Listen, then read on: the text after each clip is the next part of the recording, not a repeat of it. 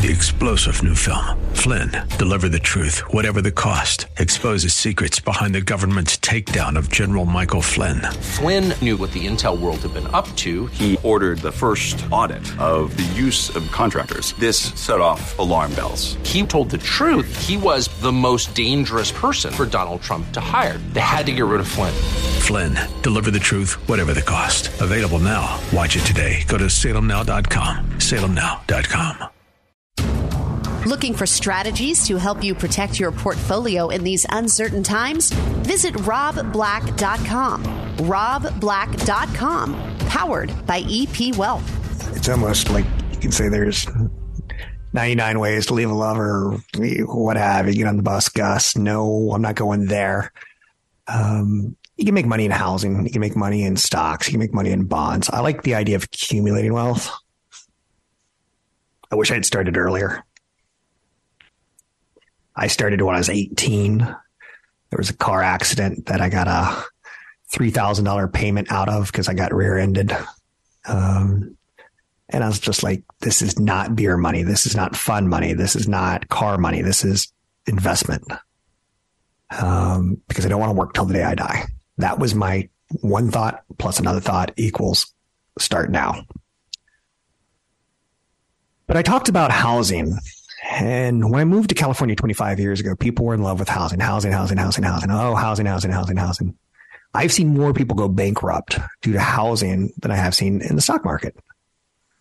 I've seen more people lose money in options, which are risky angles on stocks. They're leveraged. They're shortened. They don't let time play out. You have a window of this has to work now. I've seen stocks do quite well for people. I've seen housing do quite well for people over time. It's when the window is 1 to 3 years that I don't think you should play.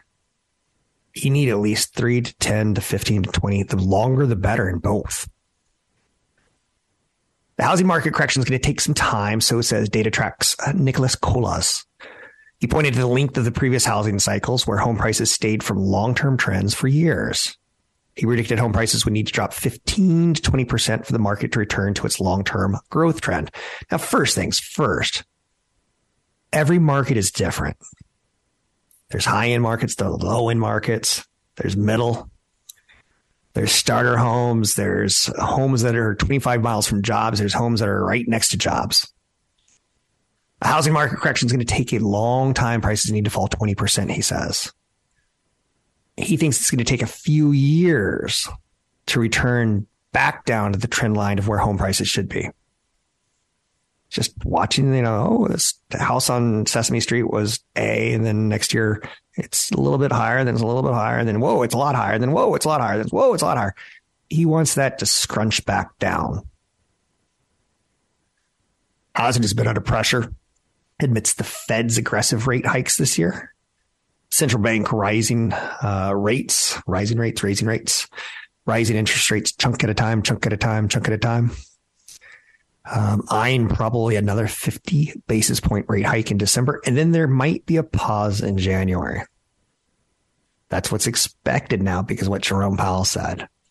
Mortgage rates briefly popped to a 20-year high of over 7%. Some economists have warned that an imminent housing crash, potential free fall in home prices could ensue. I don't think so because it comes back down to location in my mind. And it comes down to we're not building enough homes. It comes down to we're having children. There's immigration into the country. We need more homes. We need more low-cost homes. We need more middle-cost homes. The high-class homes, they're taking care of themselves. Higher mortgage rates will do part of the work in bringing prices back down. But history says any correction in this market, it's going to take time.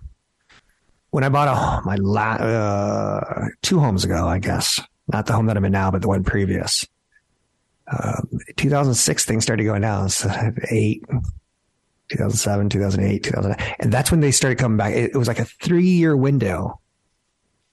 And no, I didn't hit the bottom when I bought it. I hit it when it started rising again. Did I get lucky? I did get lucky. It is very important to acknowledge sometimes you're not smart, you're lucky, you're at the right place at the right time. But yeah, you believed in the right asset.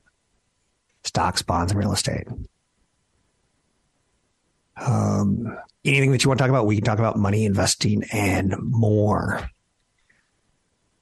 So I guess the point of that whole angle there was don't expect housing to be a quick fix. Right now, this year, the stock market's down 11 months, essentially, right? Don't expect 11 months to be it. It can easily extend to 18 months, to 24 months, to 36 months. But then you're starting to get like, that's a little bit on the long side. After 18 months, it starts getting to be a little bit on the long side. So I'm asking you, don't be a market timer. Make sure you're ready for a worst case scenario. Weather the storm. In big rallies, look at things that you really want to own. Like maybe 2 years ago, I was looking at NVIDIA like, I really want you, NVIDIA. You're a growth stock and you're hitting new highs every day. Coca-Cola, I don't want you. Coca-Cola, you're dirty. Coca-Cola, you're awful. You're sugar water. You're diabetes. That's a joke, of course.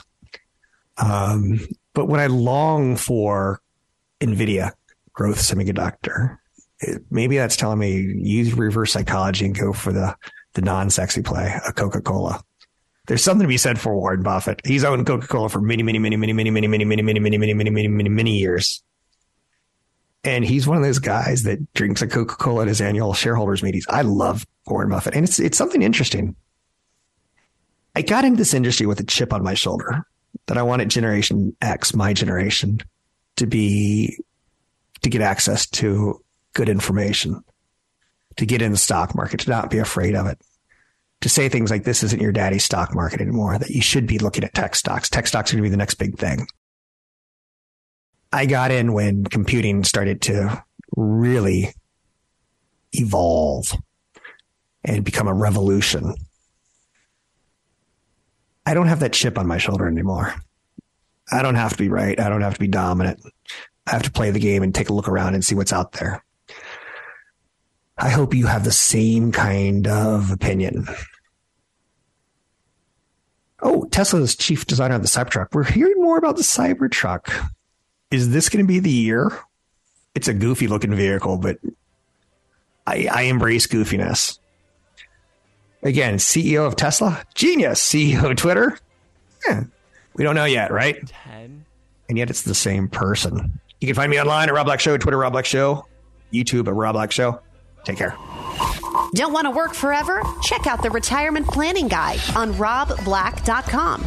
That's robblack.com, powered by EP Wealth. Let's talk investing and strategy. I'm Rob Black, talking all things financial, money, investing, and more. Thanks for listening to the show. Show dedicated to getting to retirement. It's got some hints, tips, tricks. It's got some daily news. It's got a lot going on. Friday is my best podcast as I take the pieces of strategy from the week. So I think Monday through Thursday is really dedicated to news and headlines, and Fridays are really dedicated to strategy.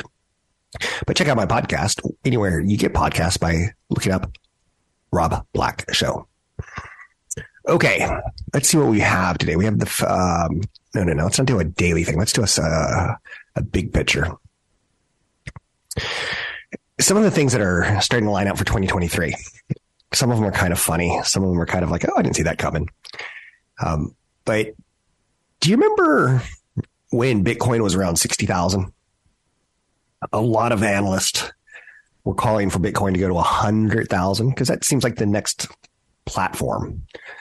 Bank of America had one. What am I trying to think? I'm dropping it. Strategist say that he thought Bitcoin could go to 200,000. Fund Strat Global Advisors managing partner Tom Lee. He's on CNBC all the time. He's Asian American. He's got great Elvis-like hair. He's got dark black glasses. So I'm trying to, if you've seen him, you know who I'm talking about. He's saying, hey, I know I once said that Bitcoin was going to 200,000. That was before the crypto winter of May, when several cryptocurrencies and lenders failed. And that turned out to be just a prelude to last month's shocking collapse of FTX, one of the largest crypto exchanges in the world. In a matter of just 48 hours, Bitcoin was trading down 16,000 down from a peak of 70,000. Tom Lee says it's been a horrific year, but insists that crypto is not dead. Rather, he sees it as a moment of reckoning for the sector. Now, wait. This is the guy who said at 70,000, it was going to 200,000. Does anything out of his mouth ever get respected? Or do we take it for what it's worth? Like, maybe he's more right in the long term, but he's definitively more wrong in the short term. He's not one of my Buddhas. He's not one of my gurus. He's not someone I put a lot of trust in. I like Liz-Ann Saunders, for instance, talking about the economy. She's a Buddha of mine. I like her. I think she does a really nice job. He goes on to say, Tom Lee, it's an important moment for the industry. I think it's cleaning a lot of the cleansing, a lot of the bad players. But do I think crypto is dead? No. There's a lot of people throwing gasoline in a crowded theater and yelling fire. I just think he should back off crypto because he clearly doesn't know what's going on. I don't know what's going on. You know, I could tell you that I think it survives like he's saying it. I think the coins are trash or rubbish. I think the two areas that are most interesting from what I can tell, and again, my depth of knowledge may be a little better than yours, maybe a little worse than yours, but it's not like I'm a guru. In the aftermath of FTX fall, Bitcoin's dropped 77% from its peak. Bitcoin's ongoing decline. He says he still sees advising clients to buy the token.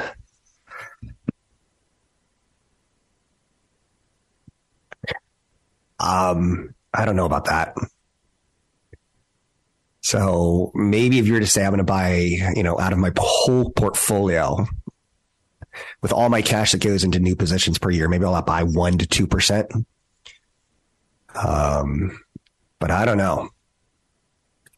It's tough to say the shark's gone. It's tough to say put your feet back in the water. Do you remember or you probably won't remember, but Jaws came out in 1976, 1977.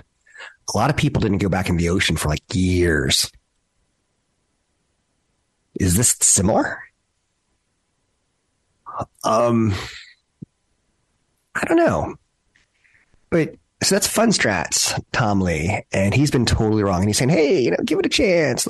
It's going to be okay. They kind of deserve this. It's cleaning them out. But if you put 100% of your money in, you're ruined. You're ruined. It's going to take you a lifetime to recover. The stock market could see fireworks through the end of the year. So says, get this, Fundstrat's Tom Lee. He says the headwinds have flipped. So, okay, we're off of Bitcoin. Now we're into the stock market. This is one of the things I like about, the final couple months of the year, because you start looking out what's going to be happening next year. Thanksgiving holiday's over. We're marching down to the final key weeks of 2022. While many may be tempted to close the books for the year, I think Tom Lee thinks the final 5 weeks will be fireworks. He thinks the tailwinds have flipped, including surging oil. Federal Reserve's hurry to lift interest rates higher to battle soaring inflation. I think that's a kind of an interesting one right there. The Federal Reserve's hurry to lift interest rates. We should see the Federal Reserve slow and not hurry.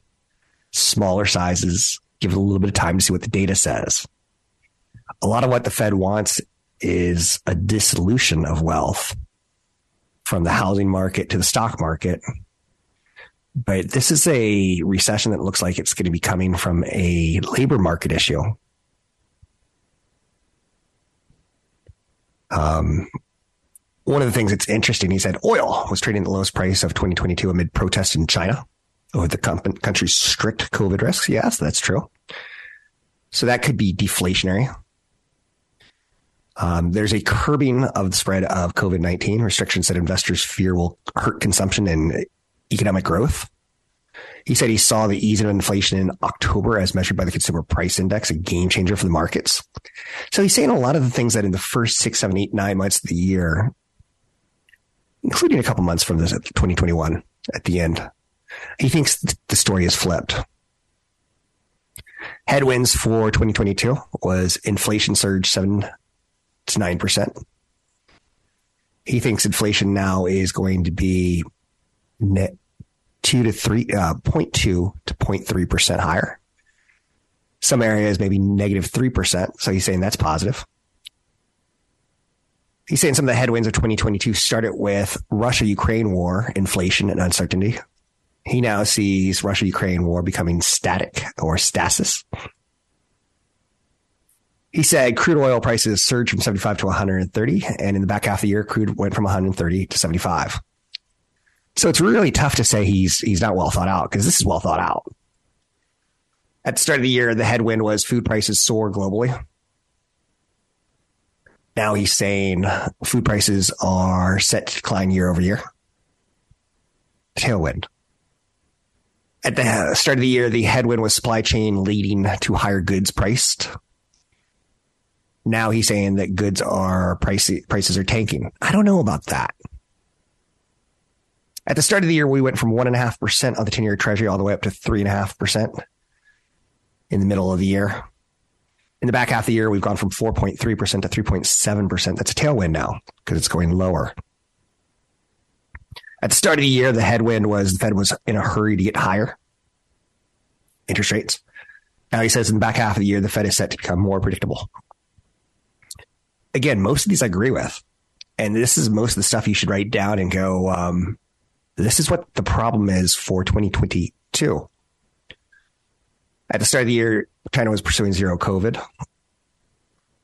At the end of the year, is China possibly easing on COVID?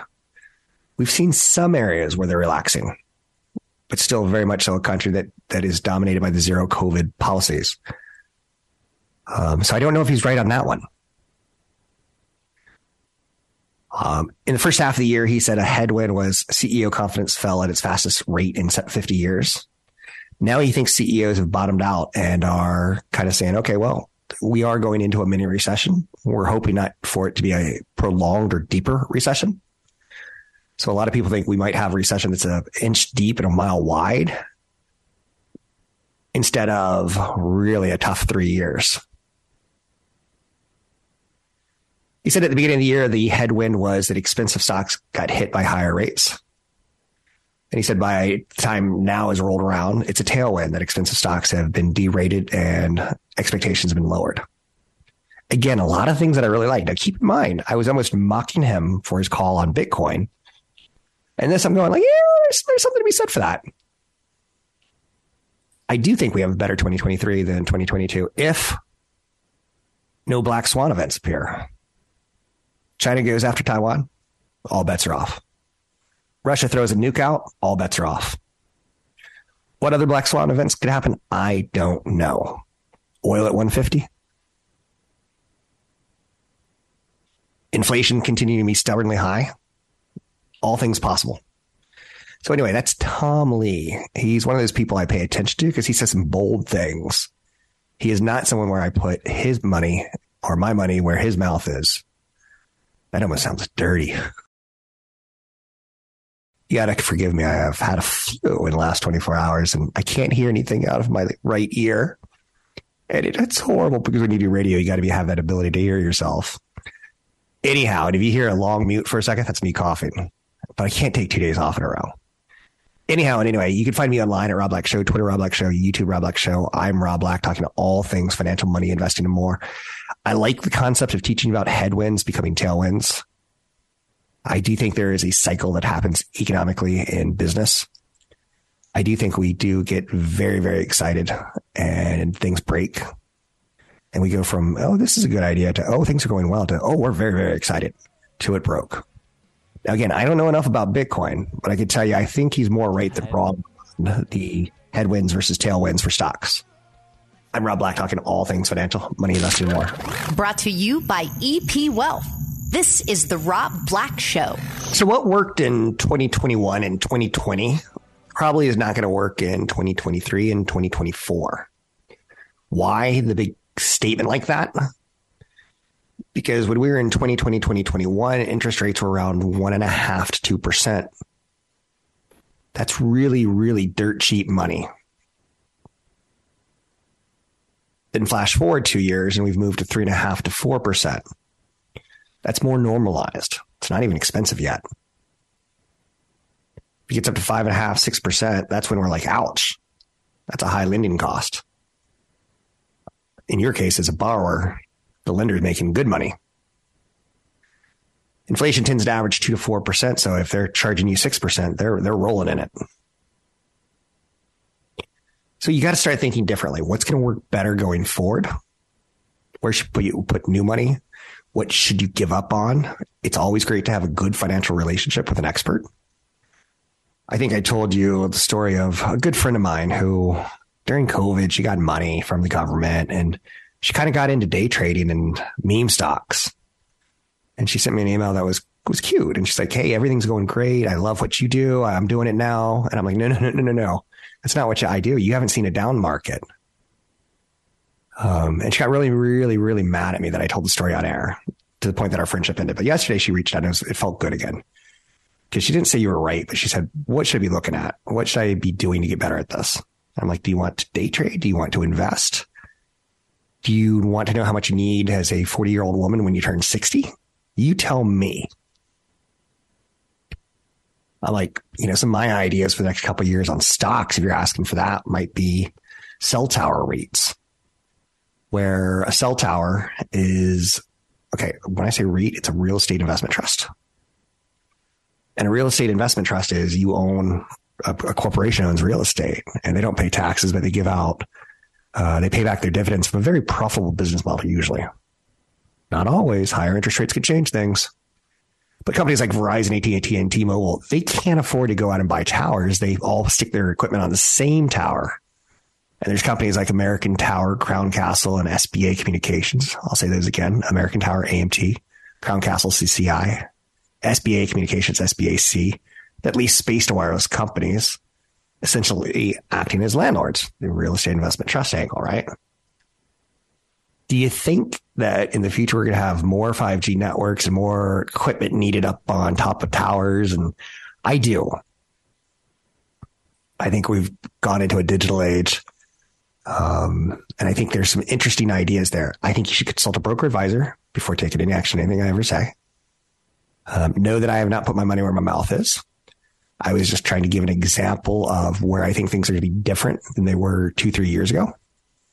Cell towers as REITs were boring 2 to 3 years ago. Now they look like a dependable source of income, 2.7% yields. I don't know. You have to decide and you have to start learning the stuff yourself. But most people shouldn't be individual stockholders. She's a great photographer. I think she should be working on her photography business. She's a great shopper. She's like one of those moms that does incredible Instagrams. And it hurts me when I see people try to get into my industry and they get burned by it because that's the first down market they've seen. It hurts. So I'm not going to cry. But she's in her early 40s. And she's one of those people that she had a kid out of wedlock, which is fine. That's normal. I'm not going to judge. But the father moved on. And to my best of my knowledge, I think she did all the supporting of the child. So that's an expense, right?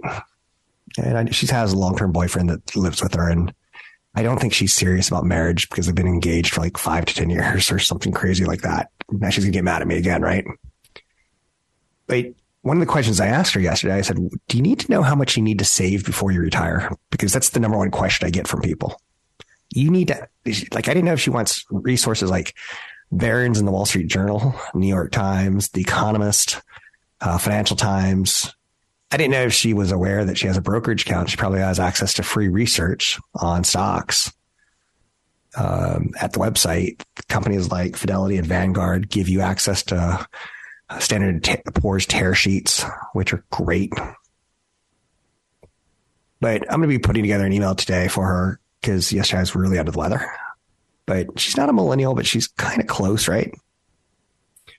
If you're a millennial wondering how much money you need to retire comfortably, now may be a good time to start asking questions.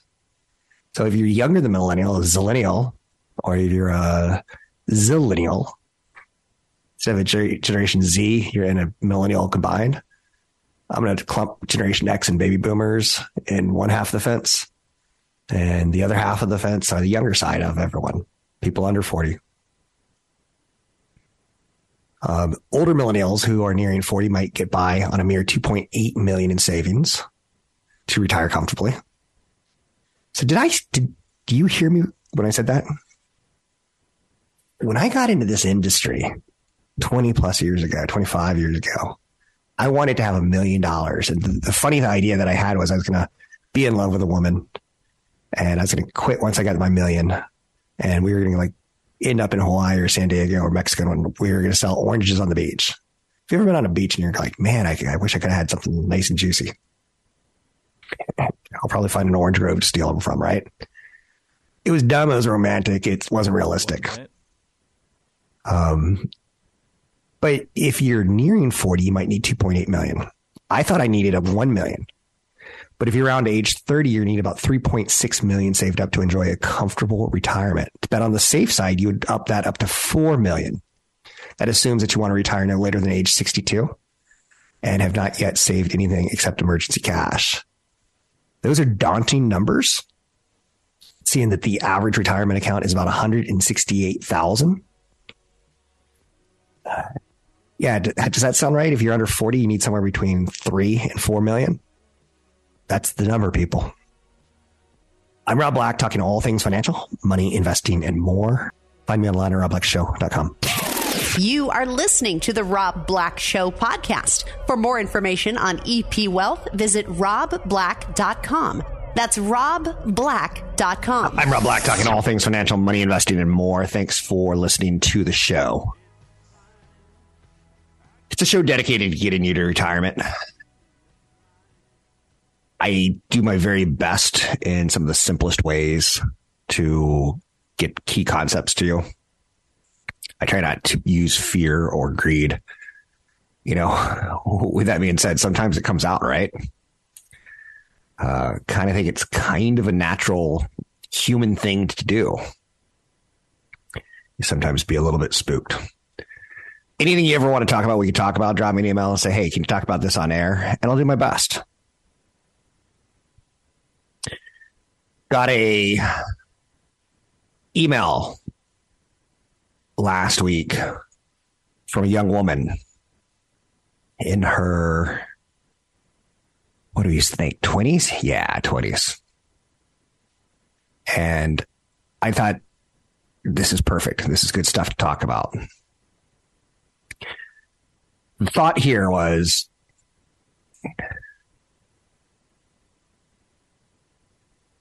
what should I be doing? Her big thought in her head was something along the lines of,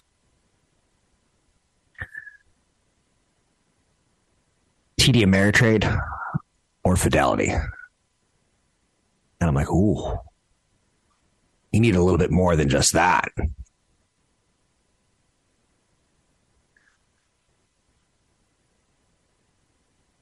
What do you need? In your 20s, you need to have some basics. And I'm going to be honest, I'm going to let you make some mistakes in your 20s. I'm actually pretty good with that.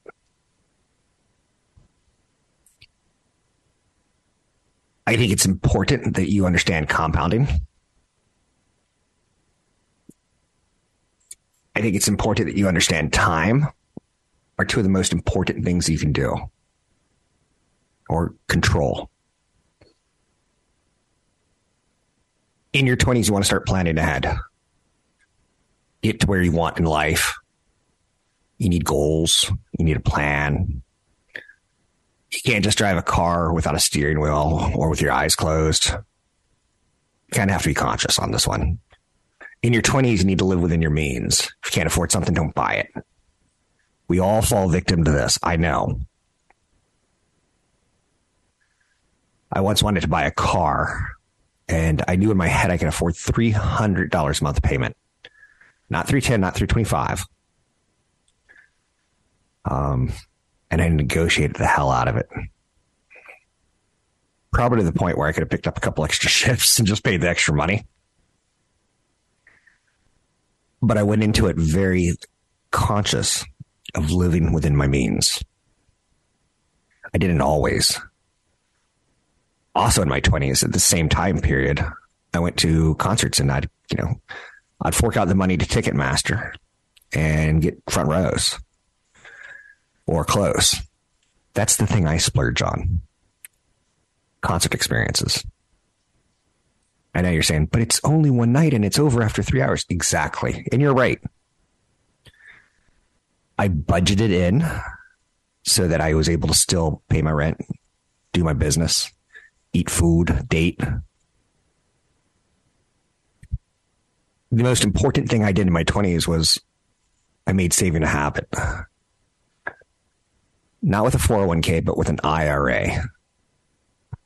I started my own company in my 20s, so we didn't have a 401k yet.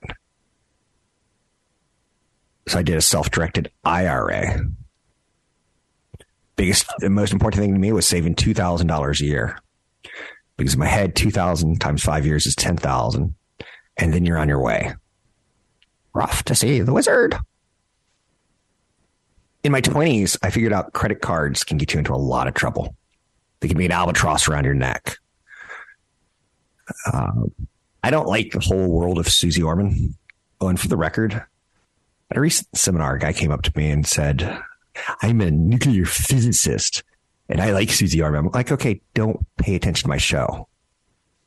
He also was talking about how lithium's not a rare earth. And I know, I don't care. If I said it on air, I talked too fast. I made a mistake. Oops. And he wanted to correct me. So I was like, leave. Just leave the seminar. He didn't pay for it. He didn't even sign up. He just showed up. And I was just like, you're too much. If you're going to come here and say you like Suze Orman, get out. I know you're saying that's pretty harsh, Rob. If you knew what bad advice she gave, and I know that if you like that, you don't need to do anything that I'm going to tell you. I'm not going to play games with you that, pay off your largest credit card first or your smallest credit card first, or just pay one off and you'll feel good about yourself. What I'm going to say is grow up, bootstrap up, set a goal to pay off all your credit card debt before you turn 30. Don't get into credit card debt again. A $2,000 balance on an 18% interest rate credit card could take nearly 10 years to pay off if you just make the minimum 4% payment each month.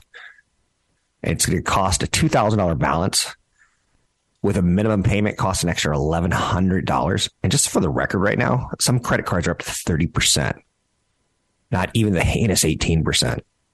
Just here's something you need to know about credit cards. You're not getting a 12 to 18% raise every year. Stop paying 12% to 18% more.